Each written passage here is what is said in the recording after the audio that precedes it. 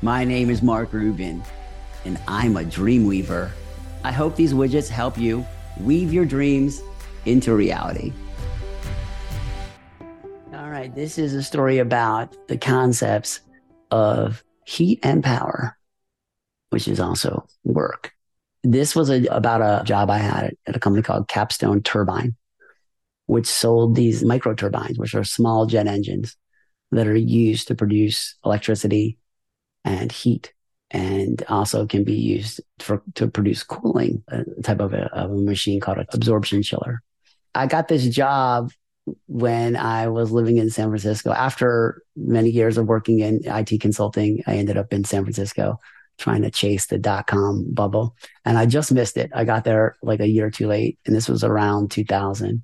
I had this job where I was an engineer for this company that sold these microturbines. And I was a field engineer, which meant I went out to installations similar to the kind of job I had at the power company, where I would look at equipment, do energy calculations, and try to figure out the optimal use of the equipment and see if it was a good use case. And if it was, then I helped the installers specify the equipment and work with the installation team to get the stuff installed. And sometimes I would test things.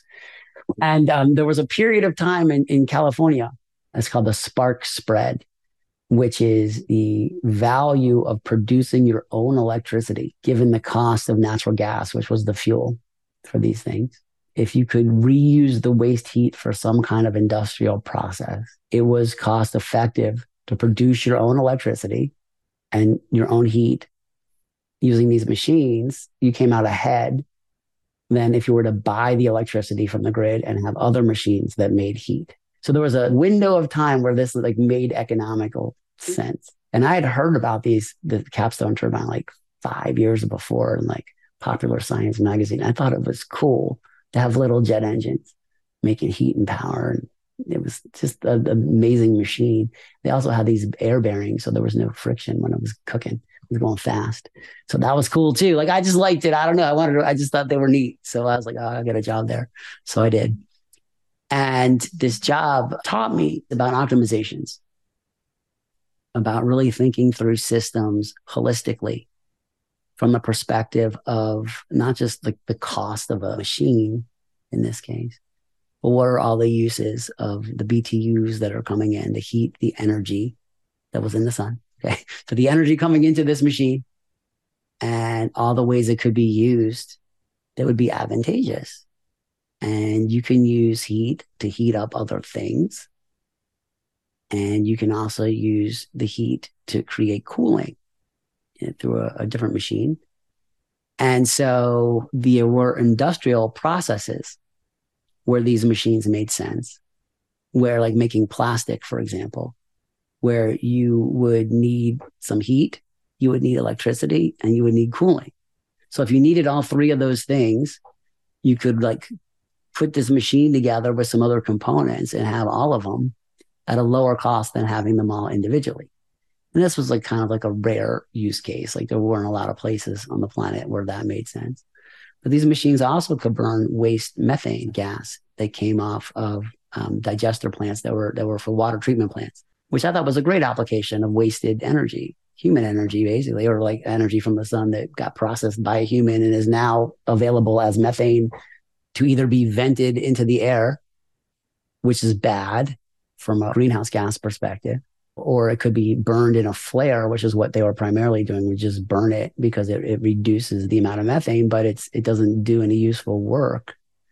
And then the third option was to burn it in one of these machines or a different kind of machine. And you could also do this process on landfills. So basically, if you bury junk in the ground and you sink wells into the mound below the dirt, you can vent off the gas that comes from decomposition of stuff and burn it. And that's better than letting it vent. It's like it's wasted energy. I don't like wasted energy. I don't like wasted energy. So I thought, okay, I'll go into this space and capture as much of this as I can. I learned a lot about integrated combined heat and power systems, learned a lot about optimizations, learned a lot about how projects work in the real world. You know, it's hard to build stuff Manufacturing is hard. Quality control is hard. Shipping is hard. Installation is hard, and errors are expensive.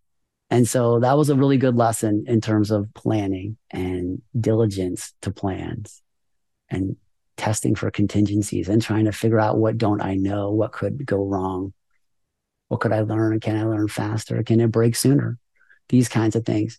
It was a great learning experience. And, I guess I observed life can be messy, but there's always energy.